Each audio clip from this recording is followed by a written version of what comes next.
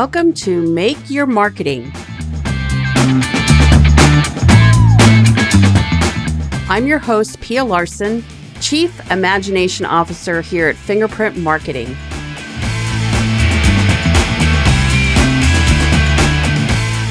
Just like other small business owners, I had to learn how to navigate marketing and found there was no such thing as an automatic when it comes to driving your business. You need to know how to shift. That said, there's no reason to stall or come to a stop. With the right guide, you can be in the driver's seat and lapping your competition in no time.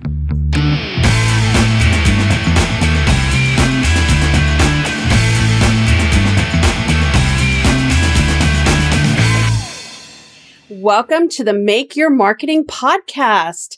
You guys are going to want to listen up to this episode. I have Melina Palmer on today's episode. And not only have I been following her for quite a while, and she's amazing at what she does, but she has a new book out that I got to tell you, Melina, I have been taking so many notes on my Kindle. It's been amazing. So let me tell you a little bit about Melina. She's the founder and CEO of The Brainy Business. What they do is they provide behavioral economics consulting to businesses of all sizes around the world.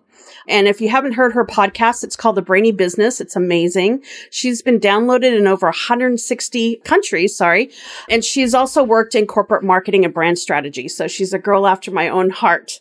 And her book that just came out, May 11th, I think? Yeah. So it is called help me out with this. What your customer wants and can't tell you. So I obviously can't tell you because I can't read. Anyway, welcome to the show. I'm so happy to have you. Yeah. Thanks so much for having me. Yeah. So you probably get this all the time, but my favorite quote, because I love how you paint pictures for people, right? Yeah. Because when we have pictures, we understand things better. And so your definition of what behavioral economics is super clear. And it's just the formula of if psychology and traditional economics had a baby, that would be behavioral economics. Yeah. So you boil it down to that, right? Yeah. So it's essentially why do people buy and understanding the brain. Exactly. Yeah. Just everything in the way that I communicate in my podcast and in the book and all along the way when I'm teaching, consulting. I really want the people that are listening and taking it in that want to go and apply the information to get all of what they need and none of the extra stuff that is not relevant for them in that moment. And so making it as simple as possible to say, oh, I get that. And then you can just keep going forward. That's really my goal. Which, interestingly enough, is how our brain works anyway, right? Amazing. So in your book, thanks for I didn't get any sleep last night, by the way, because I was up reading it. I'm like highlighting all these great statistics, but 99% of our decisions are controlled by our unconscious. That was huge for me. Yeah. And really understanding how the brain works is so important in then all the other concepts making sense and being ready to start testing and using them. So I also like to talk about how, our brain, it's like a gatekeeper or receptionist is this subconscious piece of the brain, which is doing so much all the time and filtering through and saying, that's normal. I have a rule for that. I know how to do this. I know how to do that. Trying to do as much as it can. And then every so often something comes up where it goes, that's weird. I don't have a rule for that. And so you get to that busy executive. The receptionist will let something through in that process. And then the logical brain gets to step up and do something. We like to think that logical conscious pieces in our brain, is doing most everything. And sure, the subconscious is there, but but really it's running the show. So understanding those rules that the receptionist is using to make a decision can really help you better communicate, whether it's with customers, with your coworkers, bosses, with yourself, and understanding why you do stuff. And so that's what the book is aimed to help with. Yeah, fantastic. It's got so many good tidbits in it. And also what I love about the book too is it gives you real life examples of how you can use it, especially for myself and my audience in business, right?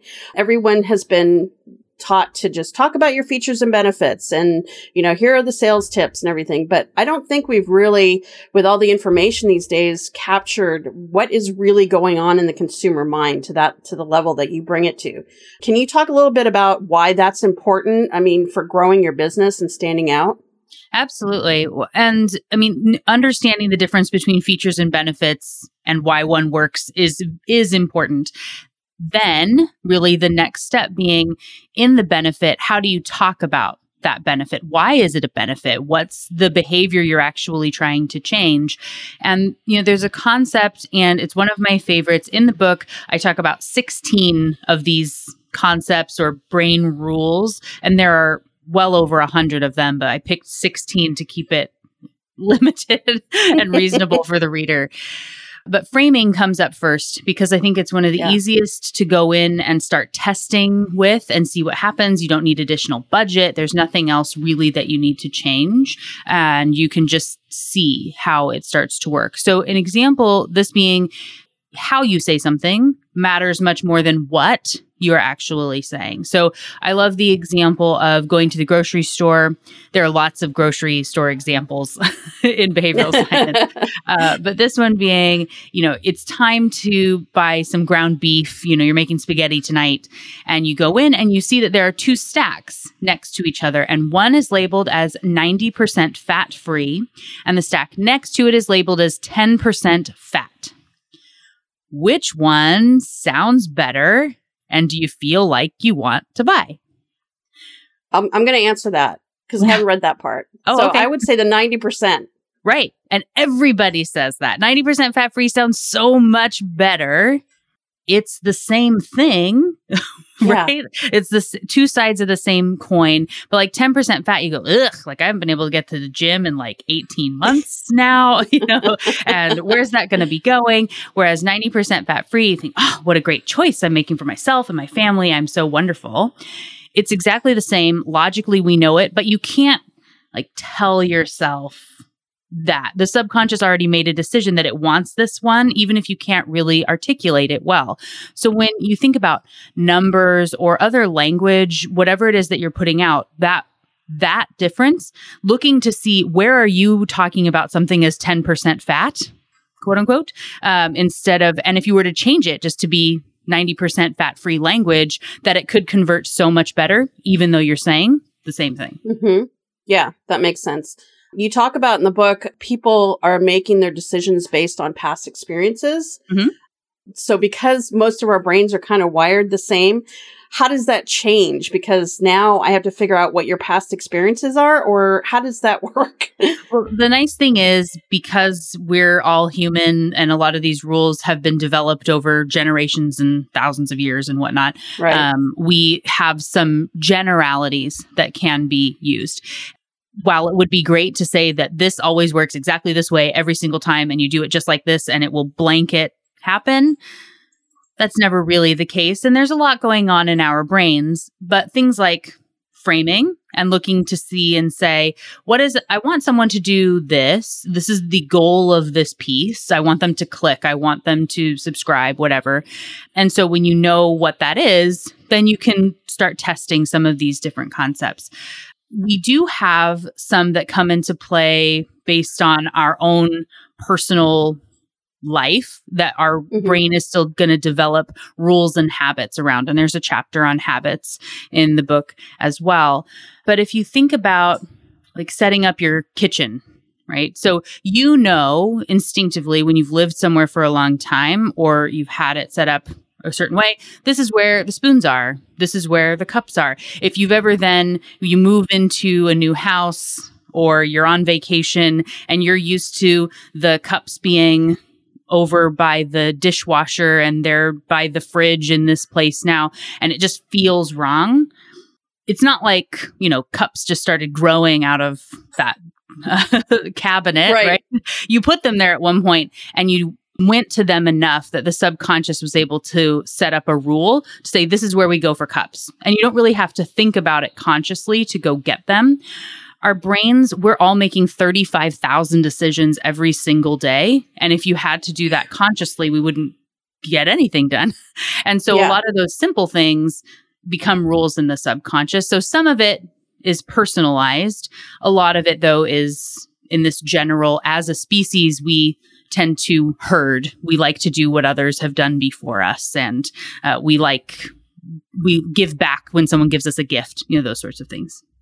So hearing you talk about that, I'm going to make an assumption. You correct me if I'm wrong, but this is where it would be advantageous to really know your audience or your avatar or your target market, right? Because you're getting inside their brain of what their global experience is with their needs, right?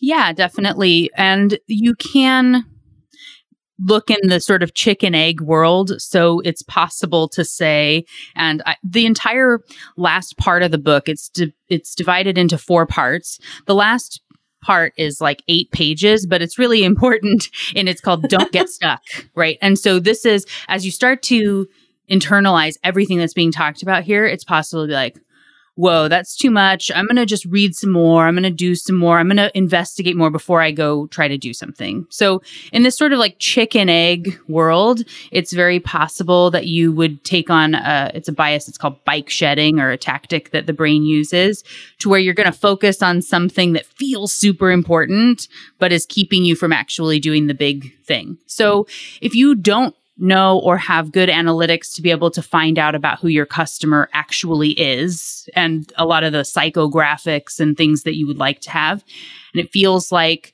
I can't start testing any of this until I know that.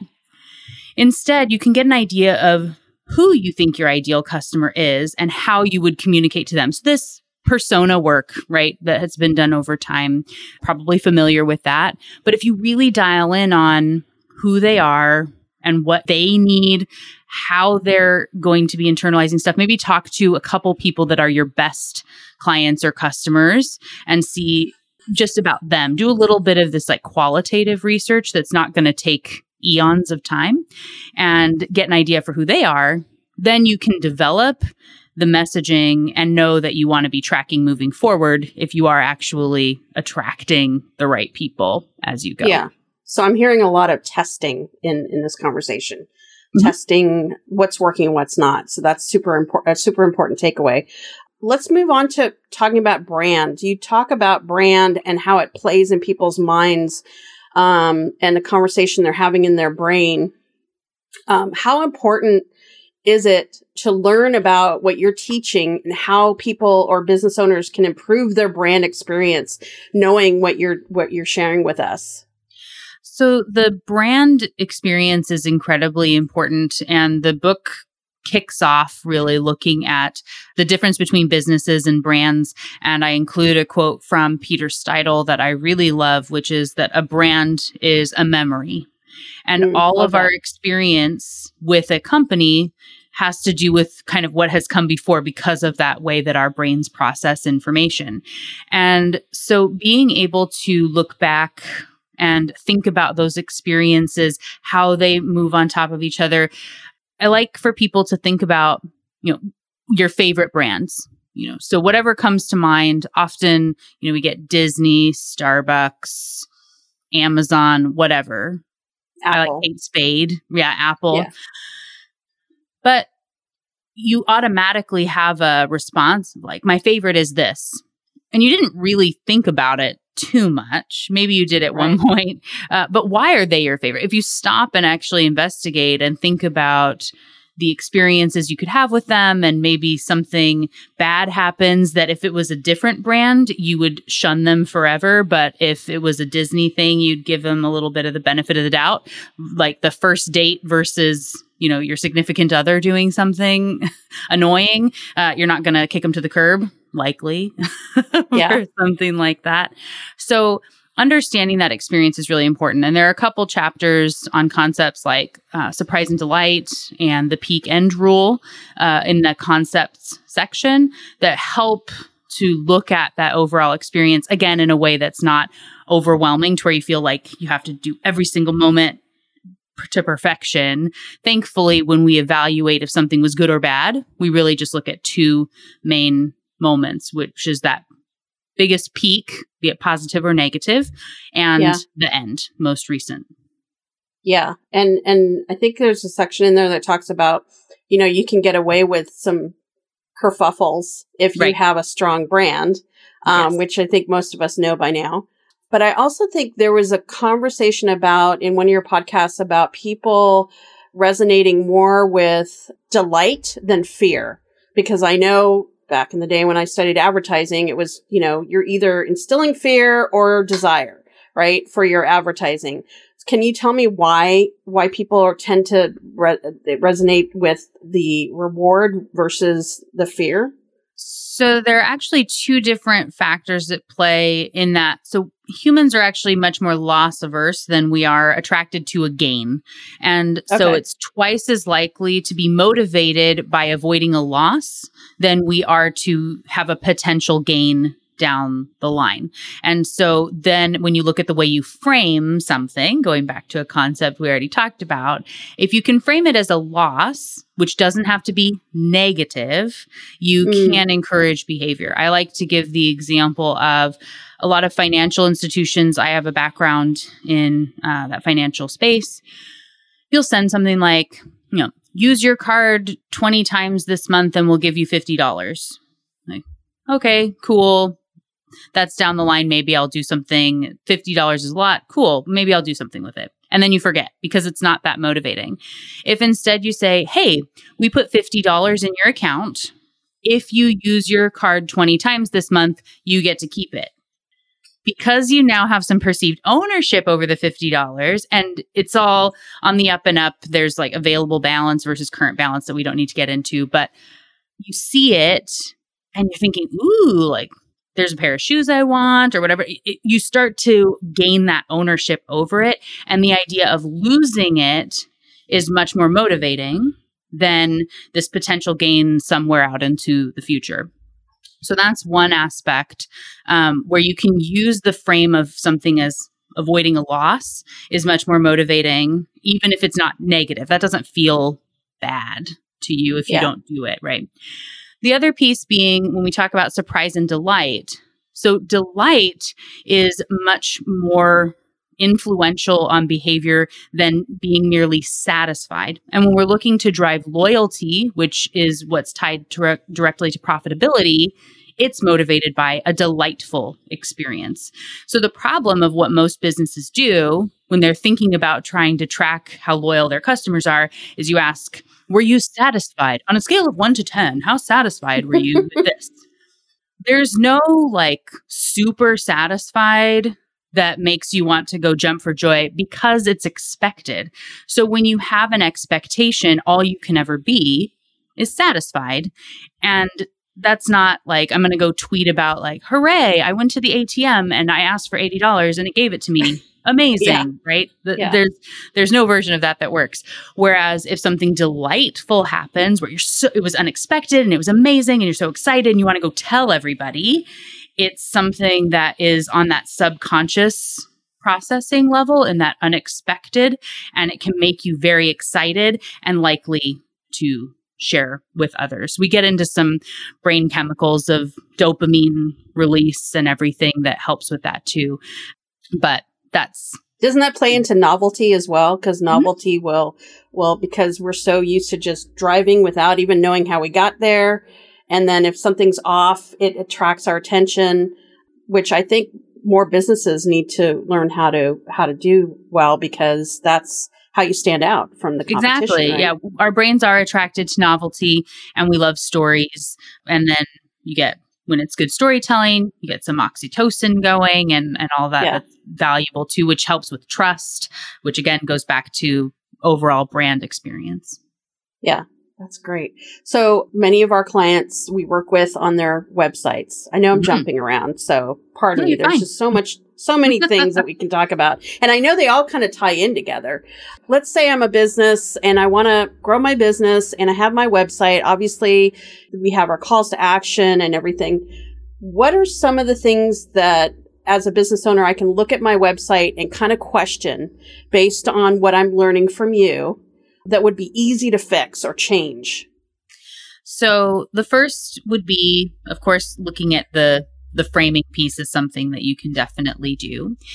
I have an episode of the podcast. It's actually the second episode I ever did. And it's one of them. It's the second most downloaded episode of all time still, even, 3 years in now. It's called The Top 5 Wording Mistakes Businesses Make. And I would say to check that out. But really, and then this ties back into specific concepts. But one thing that people do more often than anything else is you're trying to do too much in too little of space. And so you have too many words, you have too many directions you're trying to put someone into, and not enough calls to action.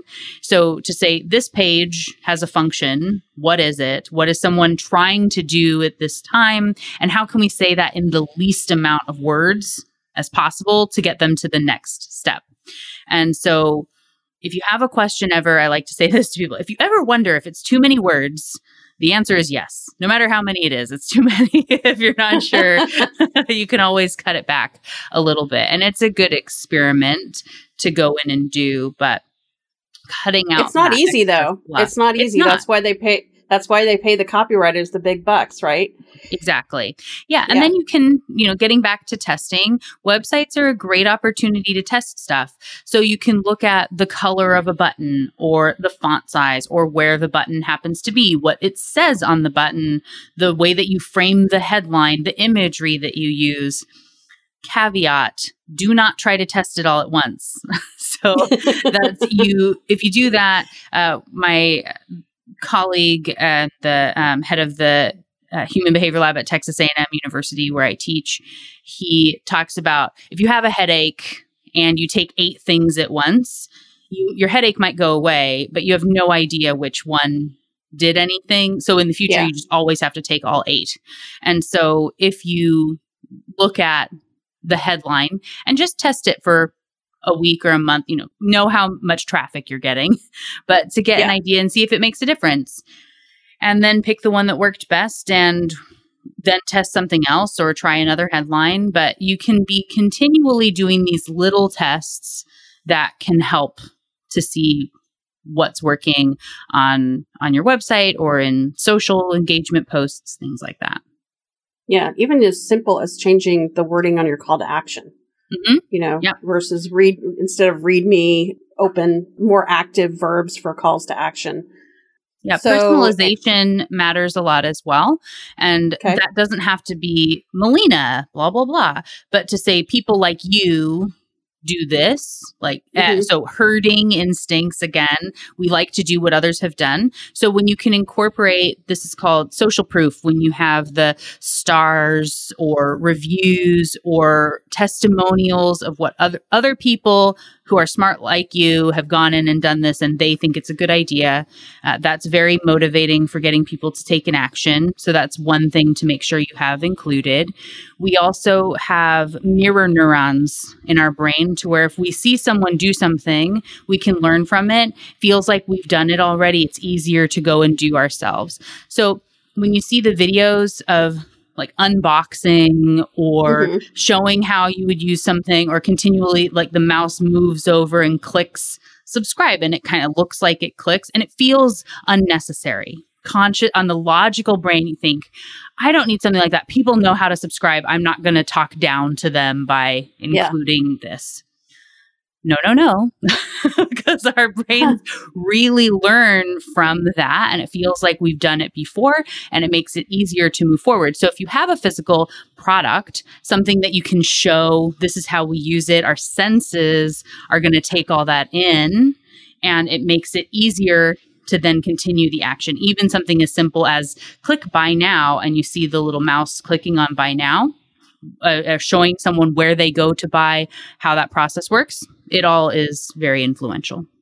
That's super interesting. I've seen it used in with GIFs or GIFs, however you want to say it, right. Where they'll show you how to do something in a 30-second loop. Mm-hmm. And it's much easier than reading it or having a video, but it's just a little tiny, here's how you do it. And you feel like you've already done it. Yep.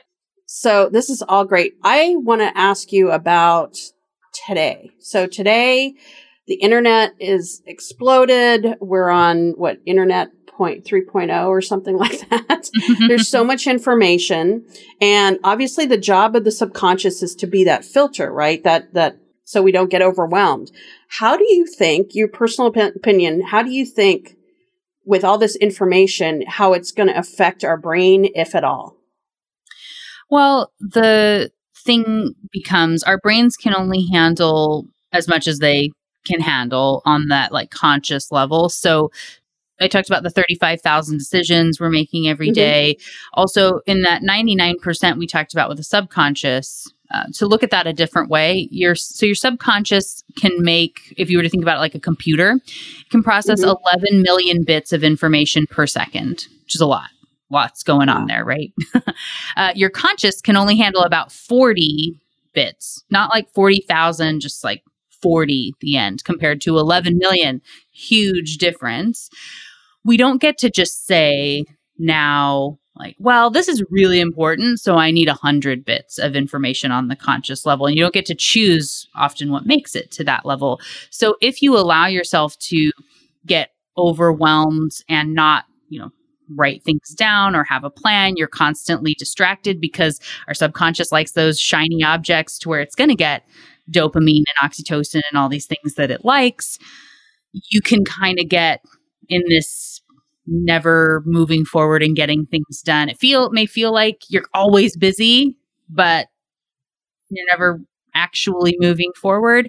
And so having those, limiting your goals, knowing what you're supposed to be working on right now and holding yourself to that, turning off notifications on your phone or whatever that is. There's a really great book by Nir Eyal called Indistractable. And I interviewed him. I interviewed him on my podcast. He's amazing. So highly recommend. There's great tips in there. You can either listen to the episode or check out the book. Yeah, and I will put links to a couple of the episodes that you've mentioned on this show. So what you're saying is that despite the fact that we have billions of more pieces of information, it's not like our brain is like, oh, I'm just going to upload to a different iOS or a different, a more expansive brain, right? Maybe, but it'll take a really, really, really, really, really long time. So we can't catch up with as fast as technology has grown. Our brains can't do that, which is, we still react to a lot of stimuli as if it is attacking us just like we would a tiger or something, so those rules are having to adapt. And so pop-ups and ads and you go, ugh, we're reacting to those as if we would other natural threats. Yeah, that's funny. That's the same reaction everyone gives me when I say, we'll put a pop-up. It's like, They work. They still work. I'd be remiss if I didn't talk to you about pricing. I know that that's a big part of the work that you do, but can you give us some tips on pricing for business owners out there and maybe some small changes in the way that they price things? Yeah. So getting back to, I talked a little bit about bike shedding being the thing where you focus on that feels so important, but is not, and is actually distracting you from the big thing. So all the things that happen before the price matter more than the price itself. So that framing, the way we use priming, which can be imagery or words that get us down the path of what we're trying to accomplish, all this stuff matters, but people tend to really focus on the granular of, I need to know if my price should end in a 5, 7, 9, or a 0. And that, until I know that perfect price, I don't need to do any of this other stuff. I can wait to raise my prices until I learn this or whatever that is. So I can tell you now, it doesn't really matter. The rule being, if you are a gift or a luxury item, typically end with the 0, that kind of whole number. And that's all fine. If you're going to be rounding down, knowing that means you're triggering a discount idea, looking at that kind of budget item if you want it to feel smaller, which is totally fine, but it's a brand decision to be sure. Then it doesn't really matter if you go with that 5, 7, 9. Research has shown, it's mostly fine across the board and easy to go with there. Regardless, one really great tip that people tend to like is to know that commas and decimal points make numbers feel larger and more painful to someone. So instead of writing it as 1,999.99, it feels like a bigger number than just 1,999 when you write it out. And so removing that extra punctuation makes a big difference. And if you have an option even to remove the $ or, pounds or yen or whatever you're charging in, you'll notice a lot of menus now don't include I was just going to say, that. And it's because it removes a lot of that pain of paying on the brain as well. Yeah. Because in the end, objections really aren't around the price, are they? When people are selling? People might say that that's what the problem is. And this is what your customer wants and can't tell you, because the subconscious is doing so much and the conscious and subconscious don't speak the same language. Even if you ask people, so people might be listening now and saying, well, I ask and people tell me it's because it's too expensive. Just because someone says that and consciously that's why they think they're not buying from you, it's not necessarily the reason. There's something else that's happening further back in that buying process that you could evaluate to help. Because when we see something that's a great value, we splurge on stuff. We get excited about things all the time. And someone would say, well, why did you buy Kate Spade being an example? Like, why would you buy that multi-$100 purse instead of just the cheap one? It's just a functional bag, but it's not for me. Right? It's a statement to who I am. And I could justify that all day long as to why it's worth it, even though it's much more expensive, because that brand matters to me. So understanding, that step back, moving backward is important as you determine what your customer needs, what is going to motivate them, what's going to get them delighted and excited and wanting to move forward. And then, price is not really about price. Yeah. And then once they do sign in the dotted line, one of the most helpful things I found is if they're a long-term client is interviewing them. What was, in your mind when you had this problem and how have you, I always ask people, why'd you choose us? Right. They might not be able to articulate it the best way, but it seals the experience that I've found. So yeah, it's good to still ask. So even though it's just, ask questions to uncover something you might not have been thinking about. I'm a big fan of observational research as well. So if you have something to where you can watch someone using your product or watch that buying experience and they're not having to explain to you why they did something, but you are able to ask, why'd you do this? And then they say, well, because of that. And you go, that's it. Like, tell me more about that. A lot of open-ended questions. Don't just take that first statement as the gospel truth. That's a great piece of advice. Just keep asking questions to the point where you think you've asked them all. Just ask one more, right? Yeah, so I'm going to ask, I'm going to ask you two more. I would love to know what your favorite word is. My favorite word, I would say, is thoughtful.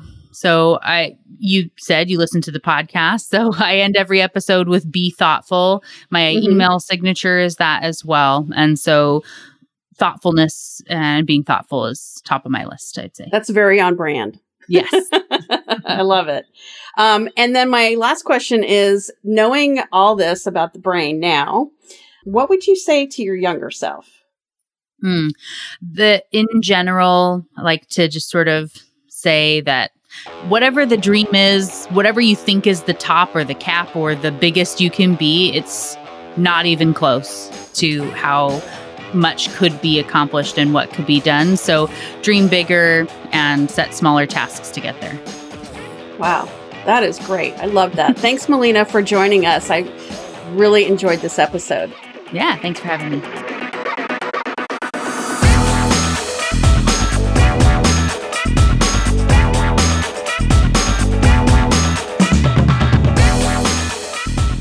Hey guys, thanks so much for listening to the Make Your Marketing podcast. I really hope you enjoyed this episode. Please visit our website for show notes and additional episodes at makeyourmarketingpodcast.com.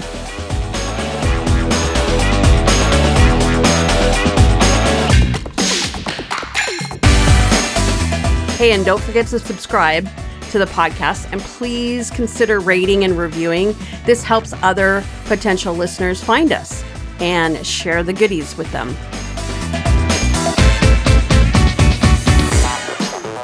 And by the way, you can also email me because I'd love to hear from you. Email me at pia@fingerprintmarketing.com with feedback, questions, a topic, anything that you want to chat about. Thanks again for listening.